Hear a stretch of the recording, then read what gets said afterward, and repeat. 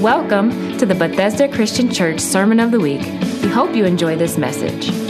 For more information about this podcast and other resources, visit yourbcc.org or download our mobile app from the App Store. Hope has a name. His name is Jesus, and we're here to talk about him this morning. Welcome back home, all you who are on the Mexican missions trip. Great to have you back. Wonderful to hear the testimonies about those who were blind, but now they see in more than one way, and that's so wonderful, so wonderful. And don't forget, we can always be on a mission trip right here in our own neighborhood. There are people around us everywhere that need to know the gospel of Jesus Christ. Be inspired by those who come back and they're on fire to share the gospel. I heard a good story last week because, I've been encouraging everyone just to step out a little bit, be bold. So this was someone who went to a garage sale and said, I'm going to step out and just start talking a little bit about the blessings that God bestows. And turned out, after sharing and talking about the gospel, this person left the garage sale with things they didn't even have to pay for, because this person was so moved, who owned the garage and was having the sale, they started giving things away. And I thought, well, that's great. You come, you share the gospel, you step out a little boldly, and you leave with a great blessing. Now, I know that's not going to happen to every one of us, and that shouldn't be our motivation, that someone would give us something. But you just never know when you step out. So let's keep staying bold and keep praying what we've been praying since the start of the year from Acts chapter 4. Pray with me. Lord, enable your servants to speak your word with great boldness. Amen. Let's keep it going. Now, I've been talking to you for the past several weeks about construction. It's orange barrel season. And I've been using construction as a picture, a metaphor for God's divine work in our own life, construction on ourselves. But the reality of construction is something that we all have to deal with. Now, I'm not making this up. I saw this very headline yesterday. Actually, it was probably this morning because I'm a midnight snacker, and I was having a little midnight snack, and I like to just catch up, read, and I saw this headline, not fabricated. This isn't from The Onion where they're making satire and all that. It says, man celebrates pothole's birthday. I said, I got to read that article. Now, this guy, he had such a terrible road in front of his house, and the pothole had been there so long, he decided not only to have a birthday party for it, but he named it. A very simple name, Pothole. But the article says a Kansas City, Missouri resident is celebrating a pothole's existence by throwing it a birthday party. Frank Serrano is drawing attention to treacherous road conditions on his street in hopes of gaining the attention of city officials. I'm going to have a celebration for pothole, Serrano told reporters. I got some cake, lit a candle, and had a little birthday party for pothole. Been around so long that he was celebrating it in order to get people's attention. Now, you might be thinking that about our very own parking lots. Shaner Road last year was so terrible. When you drove into Bethesda's parking lot, you thought, hey, this is pretty nice, pretty smooth. But, the city and the county went ahead and fixed up Shaner, and it's nice and smooth. And now you pull into our parking lots, you might be saying, we should have a birthday party for that pothole over there. Well, I want to tell you that I've heard from a few of you who've asked, and we are going to put up some orange barrels. So I want you to be ready.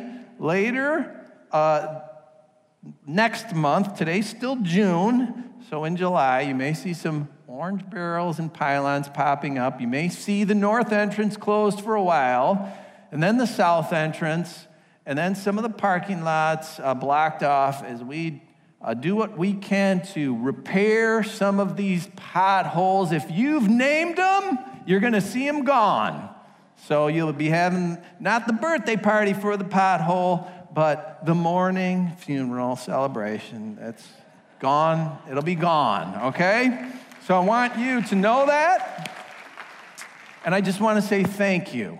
Thank you to all of you. We're not going to do something, anything special in terms of keeping this in front of you. I mentioned a few months ago about our need for heating and cooling units. And I'll tell you what, I said it once, and so many of you responded with a little help. So God bless you. And I know that will continue because you're so faithful a people. And we want this church and the grounds to be as best they can, and we are doing our best to keep them maintained. So look forward to some of those orange barrels. And in the meantime, we're going to keep talking about God working on us. And today it's the conclusion. I'm bringing to you the conclusion of this series, Under Construction. And I want you to know as we move into summer, I'm going to get back on the plan. So you'll have a plan on the back of your bulletin. We've been reading through the Bible chronologically this year. I haven't mentioned it as much as I did last year, because last year as we read through the Bible together every single week, we brought a message from our reading. But for the summer, we're going to get back on the plan. So pay attention to it, look through it, look at this week and read it, and maybe we'll be talking about... Maybe Jonah might be a hint to you, but we're in the prophets and the kings, and there's so much we can gain from that. So that's also something to keep in front of you. But today, the conclusion of under construction. And our example from the Old Testament about construction has been this character, this man named Job. Job, who had been living so righteously before God, but admittedly, he lived in fear. What was Job afraid of? Well, Job 3:25 tells us that Job said, "What I feared has come upon me, what I dreaded has happened to me." And then later in Job 31, verse 23, he said, "For I dreaded destruction from God." So it's interesting to read Job's thoughts that he was fearing this, if you will, construction in his life, God coming and heaping what Job would say is destruction. Job feared that the blessings that he enjoyed, he was a blessed man, he was a wealthy man, that they would be eliminated, taken away. The blessings of his financial prosperity, his thriving posterity of 10 children, his fawning popularity from all those in the city who would come to hear him when he sat in the city gate. He feared all of that would be destroyed. And then, of course, we know, because we've talked about it, that the Lord took the initiative. The Lord suggested Job's name to, of all creatures, the devil. He said, "Devil, there's no one like Job. He's blameless and he's upright and he honors God and he shuns evil." And the devil said, "That's because you protect him. Lift your hedge of protection from around this guy named Job. Take away that protection and his blessings. He'll curse you to your face." And what did God say? God said, "Go for it." And one day it came to pass that Job's fortunes and his family were wiped out in a single day. And when that ominous day came to pass, Job stood tall and he blessed God. In Job 121, he said, "Naked I came from my mother's womb, and naked I will depart. The Lord gave, and the Lord has taken away. May the name of the Lord be praised. Job stood firm in the face of losing his wealth and his children, but then things got worse. God again suggested Job to the devil. And the devil said, well, God, you let me take all of his stuff and his kids, but the man still has his health. Let me at him. Let me touch him. And then he'll curse you to your face. And God said, once again, go for it. Have at it. Just spare his life. You can hurt him. You just can't take him. One day it came to pass. Job was afflicted with festering, oozing boils, painful, hurt beyond anything I think we can imagine. And Job still stood tall. He said this in Job chapter 2, verse 10, shall we accept good from God and not trouble? And all this, Job did not sin in what he said. So, in the face of all of this suffering, Job was holding on to his integrity, to his faith, and he wasn't cursing God. But then we read on Job's 3 friends who came supposedly to encourage him and lift him and share in his suffering. His 3 friends came to their hurting friend, and they began to talk to him. And as they talked to him, they shared their understanding of how things work. And they concluded for Job to have all this trouble in his life, to have this much happen, there must be a reason. And they accused Job of sinning against God. They were sure, they were absolutely positive he was hiding some wicked, secret sin, and they counseled Job, confess your sin, confess it, come clean before God. And here it began this real test in Job's life. He had all this pain and suffering, but it seems like here is where the big construction project occurred. And it wasn't so much in the loss of all his wealth and his family and even his health, but it was in the search for a cause, the search for a reason, the attempt to understand what in the world is happening.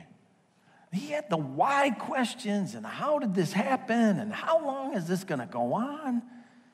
And his friends, they said, the answers must lie in your closet somewhere. You've got some skeleton. You have some secret hidden sin. But his friends were wrong. God had taken the initiative. The friends thought, and the only explanation they had for Job's suffering, that God was punishing him for his sin. Now, when all these troubles began in Job's life, he had remained strong. He had remained connected to God. In all that he said, initially, we read he didn't sin. But as his friends accused him and pressured him to admit wrongdoing, Job began to get defensive, and he began to waver in his confidence in God. And then he broke. And he was in need of a real restoration. He was in need of a fix. He was in need of some serious rebuilding. He needed a big fix. And I see the situation in Job's life sort of like this video of a bridge.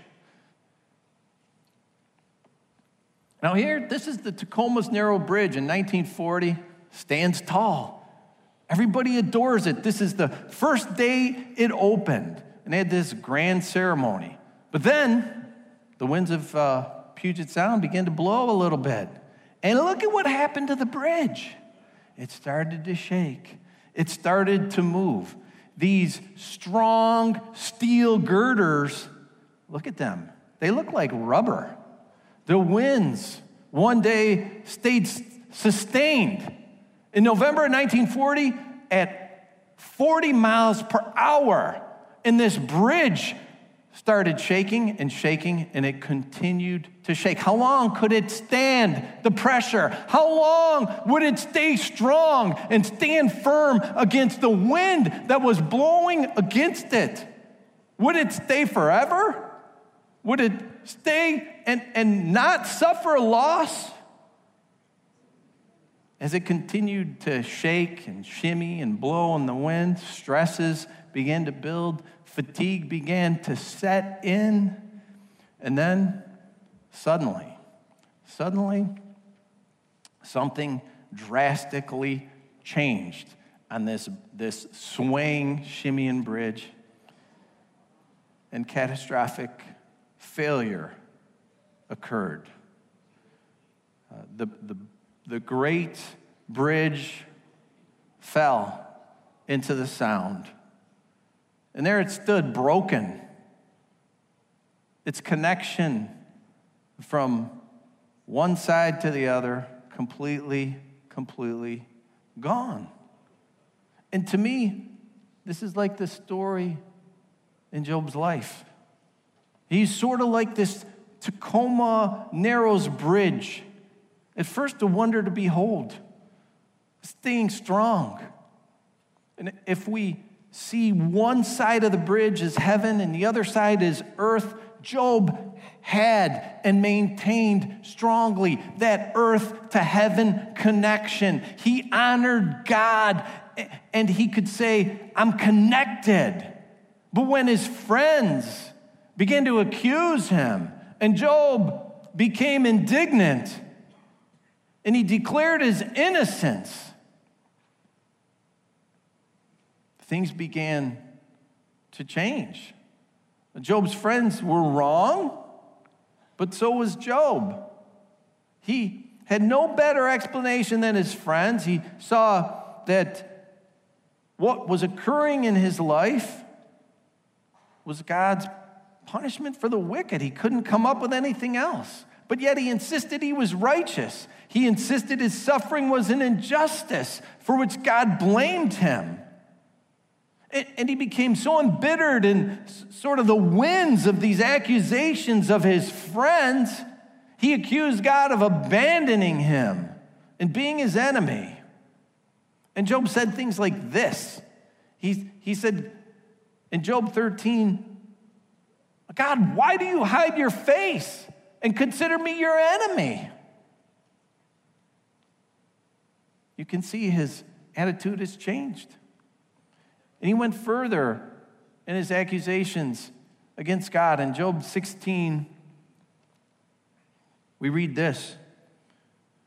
Surely, God, you have worn me out, Job says. You have devastated my entire household. You have shriveled me up, and it has become a witness. My gauntness rises up and testifies against me. God assails me and tears me in his anger and gnashes his teeth at me. My opponent fastens on me his piercing eyes. And Job was all wrong. He was wrong in his characterization of God. He was driven by his pain and his suffering, compounded by the humiliation of his accusing friends. Their wind, their hot air, if you will. And Job turned and he accused God of abandonment. He said, God, you're my adversary. You have hid your face. You consider me an enemy. But was God angry with Job? God, you're angry with me. You've assailed me. You've devastated me. You attack me. You tear me up. You've got these piercing eyes and these gnashing teeth. You're ripping me. But he had it all wrong. And we've talked about that in the past weeks. God wasn't angry. God had taken the initiative and said, hey, have you considered my righteous servant Job? God was watching Job. God was with him. God was working something in him. We talked about this, that through his suffering, God was speaking to Job. So we can come to the conclusion the righteous do suffer. But their suffering is not always a judgment. It's not a judgment for sin, but it's this divine work of God, a divine construction, if you will, a refining process initiated by the Creator. God's working. And Job's friends were all wrong. And then Job was wrong too. And he had no better explanation for his suffering. He saw this as an injustice, insisted he was righteous. And he blamed God, he lashed out at God, and his connection with God was broken. He was in need of a major repair. A great chasm now laid between him and God. How great a chasm laid there between him and God. Like that collapsed bridge. Job needed a big fix. And he actually dreamed of it. He dreamed of what this fix could be. He imagined what it could be like. And these words are telling from Job chapter 9, verses 33 to 35, with Job sort of dreaming. He said, if only there were someone to mediate between us, someone to bring us together, fix the bridge, someone to remove God's rod from me so that his terror would frighten me no more. Then I would speak up without fear of him. But as it now stands with me, I cannot. The man had become so embittered, and he took out his anger and his pain on God, and yet he longed for something, and not just something. He longed for someone, if only. Can you feel his desperation? If only a mediator, someone to go between us, someone to stand between me and God. Then I wouldn't be afraid anymore. And then I could talk to God. But where am I right now? As it stands right now, I can't. Not only couldn't he talk to God, he felt like God was his enemy. And yet he longed for this help. He longed for a helper. If only. Now that would be the big fix that I need. And what Job was longing for, it's part of all of us. It's part of our human nature. There isn't a person who's tough enough. There isn't a person who's hard enough. There isn't a person who's independent enough at some point or another to have that need that Job expressed, that need for a go-between. Oh yeah, and some people, they put on that hard exterior. They might seem like iron, that nothing can penetrate them. They're strong and they're sturdy, and they're never, ever willing to admit the need on the outside. But I'll tell you, everyone at one point or another, no matter how hard they seem on the outside, in their innermost thoughts, in their deepest, most private deliberations, they're saying this. They're saying what Job said. If only there was someone to help me make that connection. I know there's a God. I know I need this help. I need this connection. And then Job, he spoke of it even more. In Job 16, after he had turned against God and he had accused God of assailing him and gnashing him and piercing him with those eyes and tearing him up in his anguish, Job again hoped for a helper. This is Job 16, 18 to 19. Job said, "Earth, do not cover my blood. May my cry never be laid to rest. Even now, my witness is in heaven. My advocate is on high." Here's a man desperate, a man in despair. God seemed so distant. I don't know if any of you have ever felt that way, that God seemed so distant. He couldn't find God, yet he still held out hope. He clung to some faith. And with that faith, albeit a confused faith, there was a hope that somehow, some way, someone could help Job and he could be vindicated. And he makes this appeal first to creation. And it's kind of interesting. Job appeals to the earth. It may be rhetorical, but can you feel the man's desperation? "Oh, earth, don't cover my blood." In other words, don't mute me. Don't bury me in the grave. As much as Job had expressed that he wanted to die and that his life wasn't worth living, he's expressing this desire to live. And he says, I got something to say. Don't cover me, earth. Don't cover my blood. And then he appealed to heaven. He wanted this earth to heaven connection. And he said, I know my witness is in heaven, and my helper, my advocate, my mediator is on high. Job invokes both earth and heaven, and he declared what we all need. We need this earth to heaven connection. We need the help. We need a fix to what is broken, this broken connection. There had been a major catastrophe in his life. There had been this catastrophic failure of his connection with God, and he needed repair. And in so many words, he described the solution that he longs for. And he describes it a second time. He says, I need this mediator on high. He hoped for one who could stand in between man and God. And his hope became a declaration that such a helper existed, an advocate who could bridge the gap and fix the void that existed between Job and God. And in his misery, in his despair, in his desperation, Job could only hope for such an advocate. Now, where are we? We, on the other hand, know the mediator.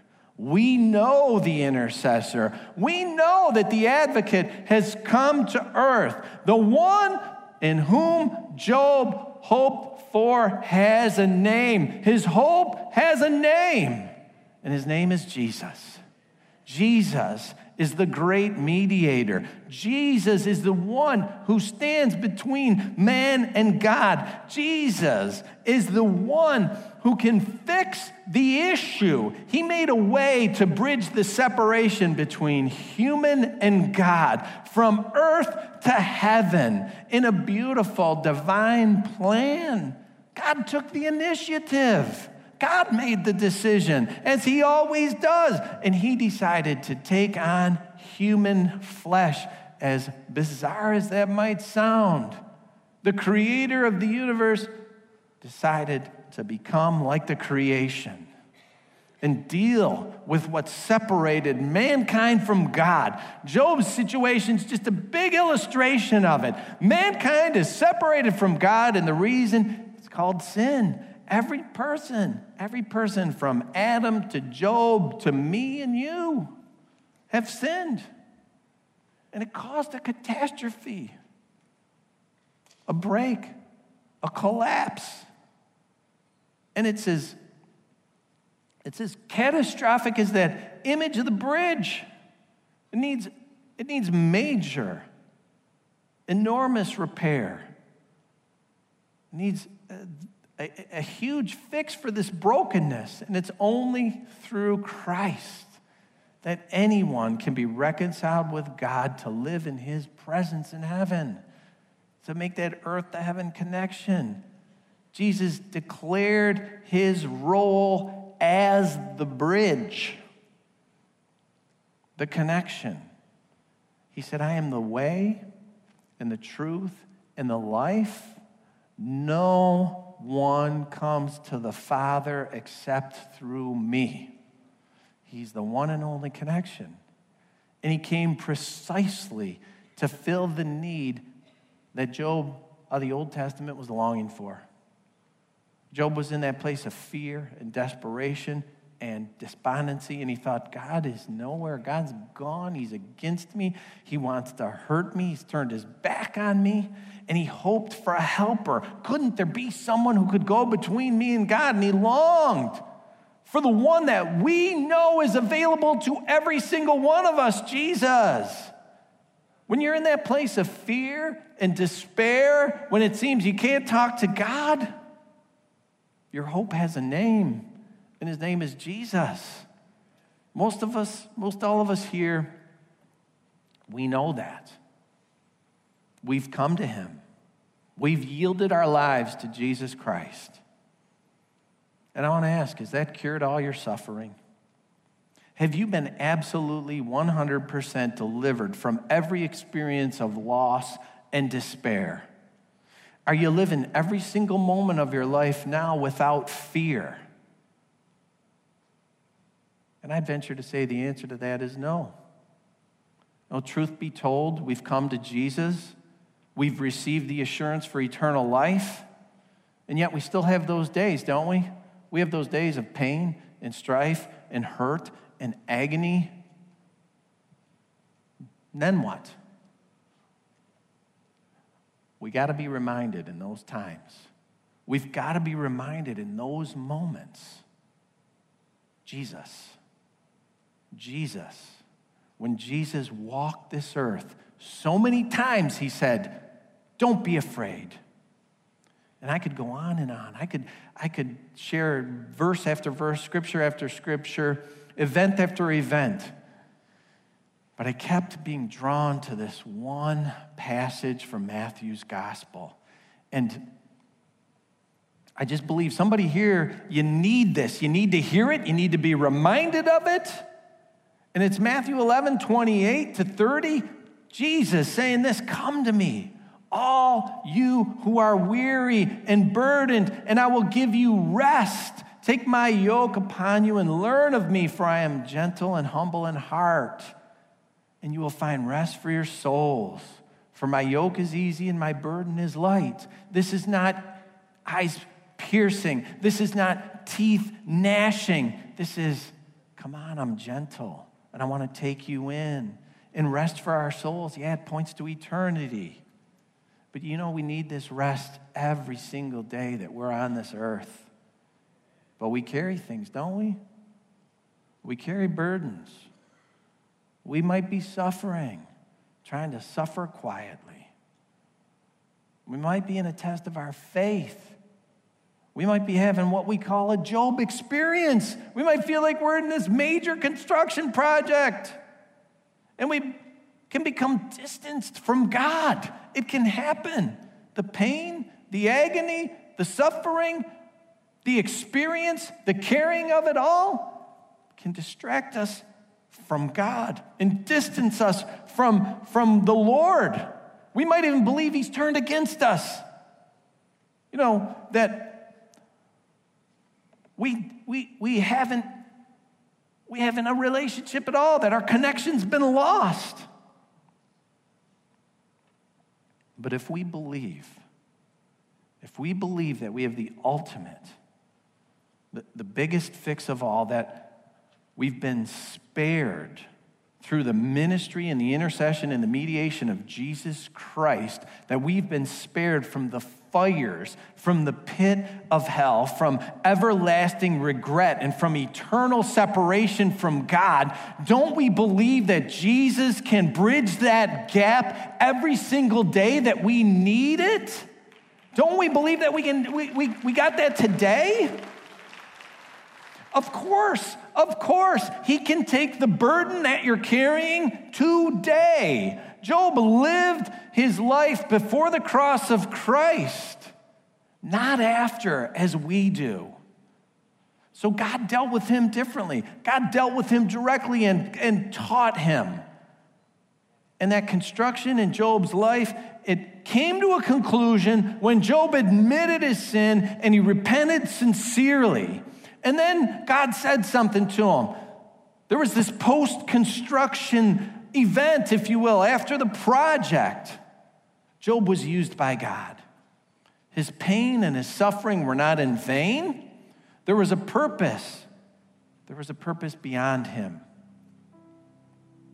At the conclusion of the book of Job, after Job repented, God dealt with Job's friends.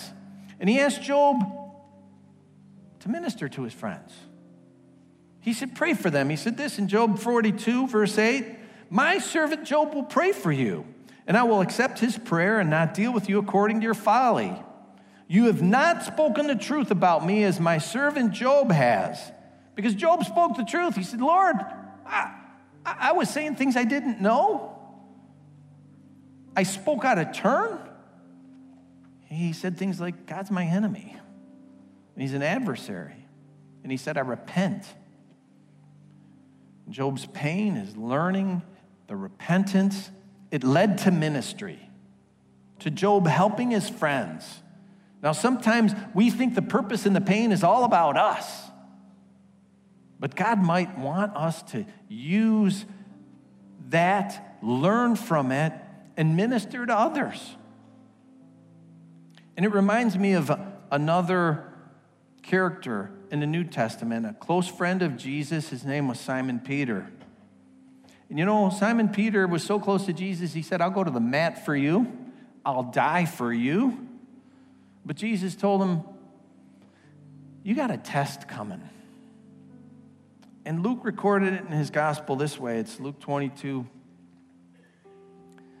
Jesus' words, Simon, Simon, Satan has asked to sift all of you as wheat, but I've prayed for you, Simon, that your faith may not fail. And when you have turned back, strengthen your brothers. Now, this was very similar to Job, wasn't it? Satan was asking to sift the man, to strike the man. And he got permission to do so because he did. And Jesus knew it would be a great test. But he also knew though Simon's faith would be tested greatly, it wouldn't fail completely. And Jesus told him straight up, you're going to deny me? You're going to say you don't even know me 3 times before the rooster even crows in the morning? But his faith wouldn't totally fail. He knew Peter would turn back. And he said, Peter, when you've turned back, minister to your brothers. Strengthen them. Don't let the experience be for nothing. Learn from it. Turn back to Jesus. Hope has a name. His name's Jesus. When you've turned back, strengthen your brothers. Now we have access to this one who can bridge the gap from earth to heaven. We have access to the only one that can repair the breach and make the fix. Share him. Strengthen others with Jesus. Just like Job ministered to his friends after being sifted like wheat. Just like Peter was to strengthen his brothers. Strengthen others and remind yourself, you got the fix. You have the fix to keep you connected from here to heaven. You have Jesus. Because another sifting may be on the way. It might be frightening to think about, but Satan might ask to sift us like wheat. Are we going to stay connected to Jesus? When a burden comes along, a bed of pain might come, and then that burden begins to weigh you down. But before it breaks your connection with God, remember, we already have the fix. We have Jesus. Take it to Jesus. The weight, the weariness, bring it to him every single day. He has rest for your burden. I need that reminder. We all need that reminder. I have my times. I had a week this week that really pushed me down. I don't like that kind of thing. I don't like feeling that burden and that weight. And I had a really bad day. And Julie, she prayed for me. And she tried to encourage me. She said, you got to stop carrying this. But I was carrying it. And I did not want to put it down. And this night last week where it was heavy on me, she said, why don't you just go to bed? I'm a night person. I stay up late. So I said, all right, I'll just go to bed. But when I went to bed, I didn't go to bed without finally just giving it up to Jesus. You know, I had to encourage myself. I had to preach it to myself. I had to remind myself, he'll take this burden. And yes, she prayed for me, and that was helpful. And then I prayed. I really, truly just said, Lord, you take this. You help me. You can carry this. And I had a much better day the next day. She actually said that to me, too. She said, you're having a better day? I said, yes, I am. Because I got the earth to heaven connection. His name's Jesus. My hope has a name. And sometimes I got to remind myself of that. Do you have to remind yourself of that? Do you need a reminder this morning? Is there anybody in the house that you might have something that's weighing you down a little bit? Or maybe you think I'm a fool because you're saying, who is this Jesus? How could he even do this? You've never really even yielded your life. Let me tell you, I know deep in your heart, you have had that time where you're saying, oh, if there were only a way for me to get to God. His name's Jesus, and he can make the connection for you. I would just want to invite y'all to stand, and if there's anyone in the sanctuary this morning that needs prayer, you'd like this prayer that I received, I'm going to say, come down here to the front here, to these altar rails. We have some people here who'd pray with you. We have workers, we have deacons, we have elders, we have altar workers, and I want to invite them to come down because I know there's some in here that need prayer. I'll tell you what, I need it. I received it earlier this week, but I still need it. I still need to say, I carry this stuff sometimes, and Lord, help me today, right now, in this moment. And I need that prayer. So, team, sing as we go to prayer, because I'm going down here and I'm asking someone to pray for me this morning. Thank you, Jesus. Thank you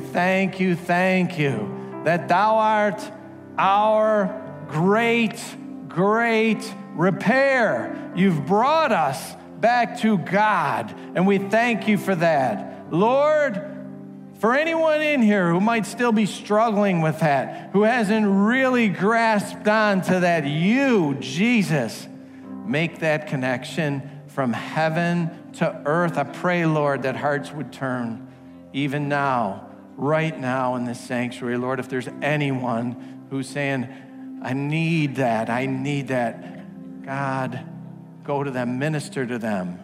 And Lord, for all of us who need that reminder daily to yield and to give up our burdens to Jesus and to be reminded that he is our strength, God, I pray that you would pour that into us, carry us, God, that you would bless every person in this house with that great confidence.